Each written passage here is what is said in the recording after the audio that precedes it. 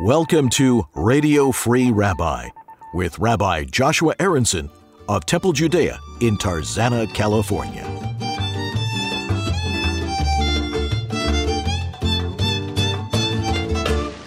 Well, I better get to the airport.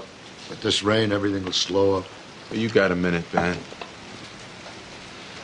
You know what I said at the house the other day, huh? You were right about the bris paying for them well. I was out of line. But you see, I come into a house filled with crazies. No offense. A child is born and everyone's nuts. A new life. Proof of the power of God. But I was out of line. It's just that you locked me into it. And my son, he's going to be a Jew. But what does that mean?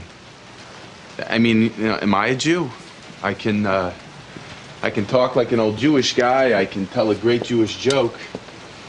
But do I really feel like a Jew? What is a Jew supposed to feel like? You're asking me? How the hell do I know? You're a Jew, just like me. Maybe we lived it different. Maybe I had rocks thrown at me when I was a kid. Maybe you didn't. Does that make me more of a Jew than you? Don't look up to me, kid. I'm not looking down at you. I'm next to you.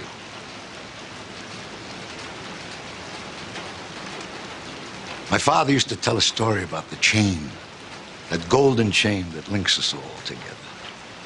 You, your dead old man, his old man, etc. Get the point? The wonderful thing about the chain is that nobody says we got to keep it going. But do you presume to break it? That clip is from the 80s TV show 30-something.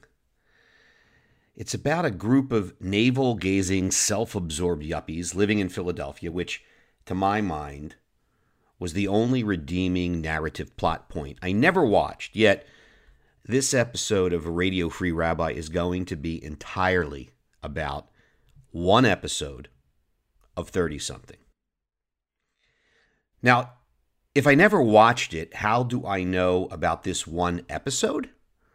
Well, the show started when I was in rabbinic school and continued until just after I was ordained. And after I was ordained, I was looking to teach about Jewish traditions and life cycles and things of this nature, and someone recommended this episode to me. The same person had also taped it back in those days. That's what we did. So I watched it, and I was moved by it. I never watched the other episodes except to get a little information, and from friends I knew who watched it, about what the show was in fact about. Now, the episode in question features the great comedian Alan King as the love interest of Michael Stedman's mother. Michael Stedman is the main character. He's played by Ken Olin. And his mother's name is Barbara, and she, in fact, is played by the great actress Barbara Barry. And interestingly, all three actors are Jewish. Now, in this episode, Michael is grappling with whether or not to have a bris for his son. Michael is nominally Jewish in the show. He's certainly ethnically Jewish, but it's a plot point and a significant one that he's married to someone who isn't Jewish. His mother comes in from Chicago, and after the baby is born, for whatever's going to take place. They don't know. Is it going to be a bris? Is it going to be a naming? Is it just going to be a party? They don't really know. And the conversation that opened this podcast is, at least for me, the centerpiece of the episode. Now, I was inspired to write on this topic by a recent Pew study that found that 25% of all Americans have found their faith strengthened during the pandemic, while only 7% of Jews have found the same thing. And I wondered about that, and of course I'm saddened by that. Yet this is another in a long line of Pew studies that underscore, in my mind at least, a sad trend, but an increasing trend. Jews have forsaken Judaism and the Jewish community. Now, I certainly realize that faith is not quite the same as Judaism or being a Jew, of course, but in virtually every study, no matter how it's phrased, no matter how it's parsed, Jews show up as being disconnected from their religion. And for this podcast, I want to take a small slice of that. When do you forsake your birthright? In deciding whether or not to have a bris for his son, Michael is in essence asking this exact question. If he decides not to have a bris for his son, it doesn't mean the son isn't Jewish or can't be Jewish, but the decision not to have a bris is the first decision that would put Michael on a path of forsaking the birthright of being Jewish for him and for his son. Now, in today's world, at least in the Western world, no one is obligated to the burden of their birthright. You can choose any religion or no religion. You can choose to have a hometown or any other hometown or no hometown. You can choose to love the sports teams you grew up with or embrace different sports teams. You can choose never to speak with your parents or reject the values of your parents, and you can take up your own values. You can choose to leave the country of your birth behind and become allied with another country. Aside from genetics, there is no birthright you cannot forsake. Typically, birthright comes with an obligation. The reason most people forsake their birthright in general is their disinterest or unwillingness to accept the obligations that come with their birthright. And the obligations of a birthright come with burdens. And increasingly, no one today wants either obligations or the burdens that come with them. Commonly, people want all the benefits of their birthright without the hard work that emerges from obligation. Prince Harry is a perfect case in point. He wants all the benefits of being part of the British royal family with none of the encumbrances. He and his wife have decided to remove themselves to some degree, in large degree, in small degree, from the British royal family and lead their own lives, as if that is even possible. Harry doesn't want to deal with the media scrutiny or the obligations of being told to be here or there, or act in a certain way, or bite his tongue rather than speak out. The irony, of course, is that no one is taking his call or scheduling a meeting with Prince Harry because he's just good old Harry. Anything that accrues to him for the rest of his life will be because he's the grandson of the Queen of England and will soon be the son of the King of England and then the brother of the King of England. He can run as far from his birthright as he wishes, but he'll always be Prince Harry. He's merely trying to reap the benefits of his birthright without the unpleasant obligations and burdens. His is, in my mind, an act of supreme hubris and self-absorption. The key piece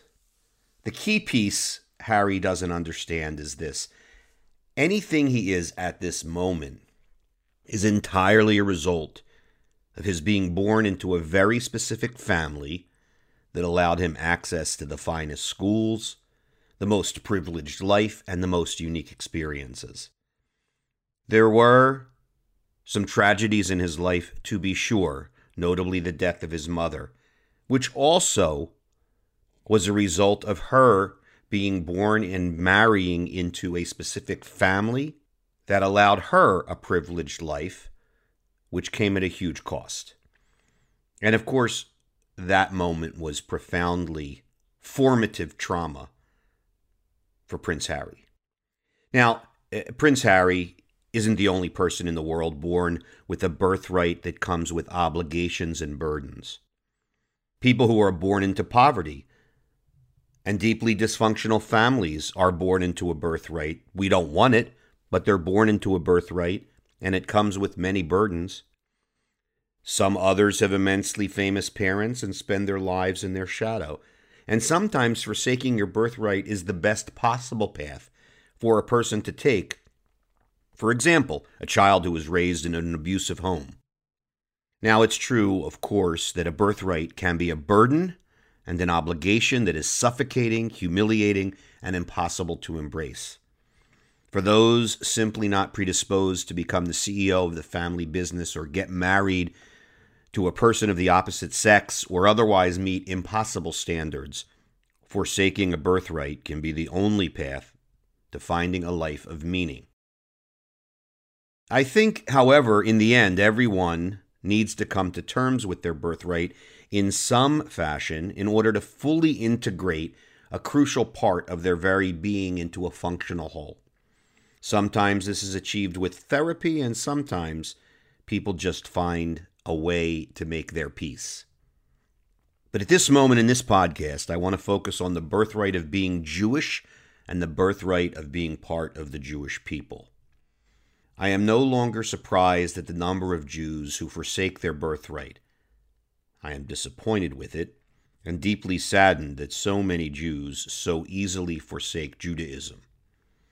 I am speaking of Jews born virtually anywhere in the world today, and really just about any Jew who was born after World War II, at the very least should understand something elemental.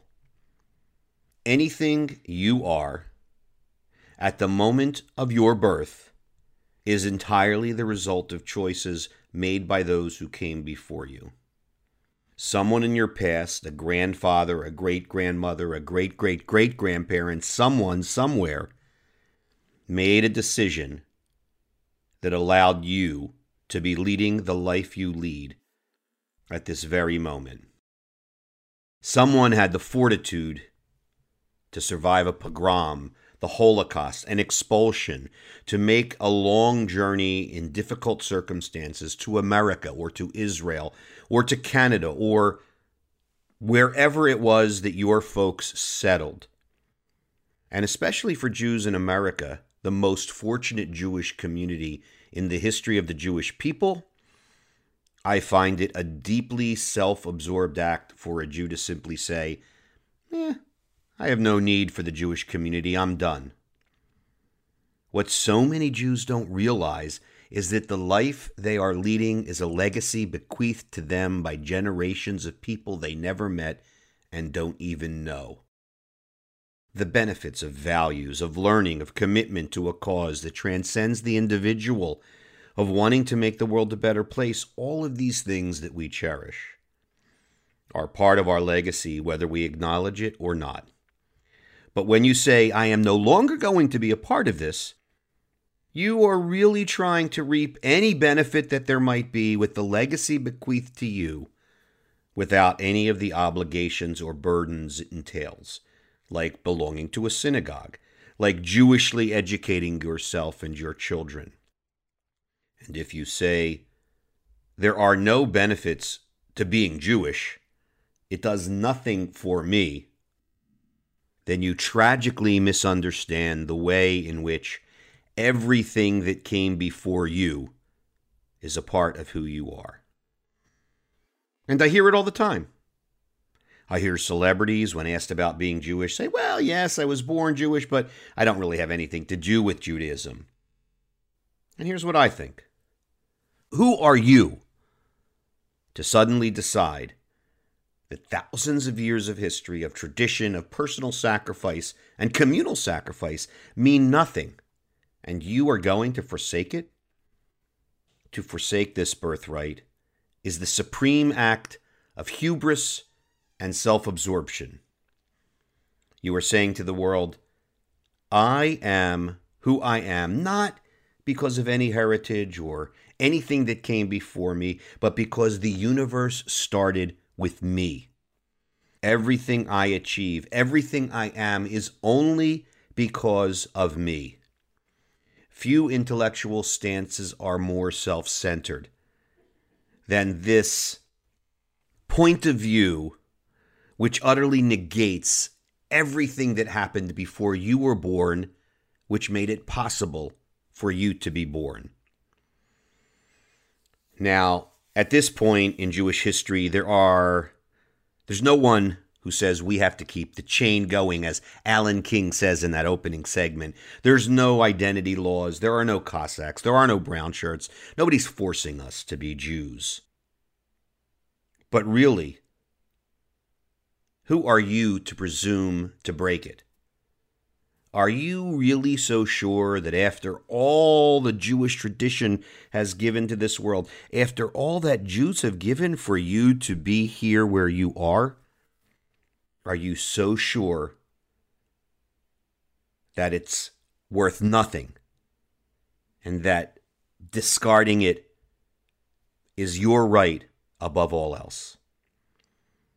And are you so full of hubris that you, someone who is alive for but an infinitesimal fraction of Jewish history, you are going to decide, I'm done. This is done. This is done with me. Here it stops. Or perhaps you feel, well, I'm opting out. I'm opting to forsake my birthright. Let others carry it on. In doing so, here too you negate the very premise that allowed you to be who you are in many ways. Perhaps you can't understand them. Perhaps you can't embrace them. Perhaps you don't want to embrace them. Perhaps you don't even care. But nonetheless, who you are is a product of how you got to be where you are. And part of that is the birthright and the legacy and the obligation that devolves to you by being born into the Jewish community. So what happened with Michael and Hope and their baby? Well, here's what happened with them.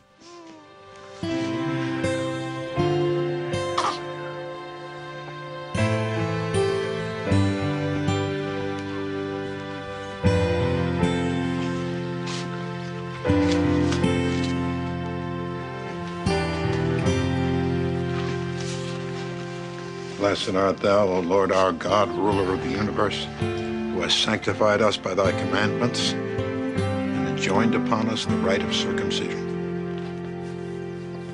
We rejoice. A child has come into the world. We rejoice as we bring this child into the breed, covenant between God and the Jewish people. And God said to Abraham, you shall keep my covenant, you and all your children after you. He who is 8 days old will be circumcised, every male child throughout your generations. This has been Radio Free Rabbi with Rabbi Joshua Aronson of Temple Judea in Tarzana, California. Produced and edited by Dan Leonard.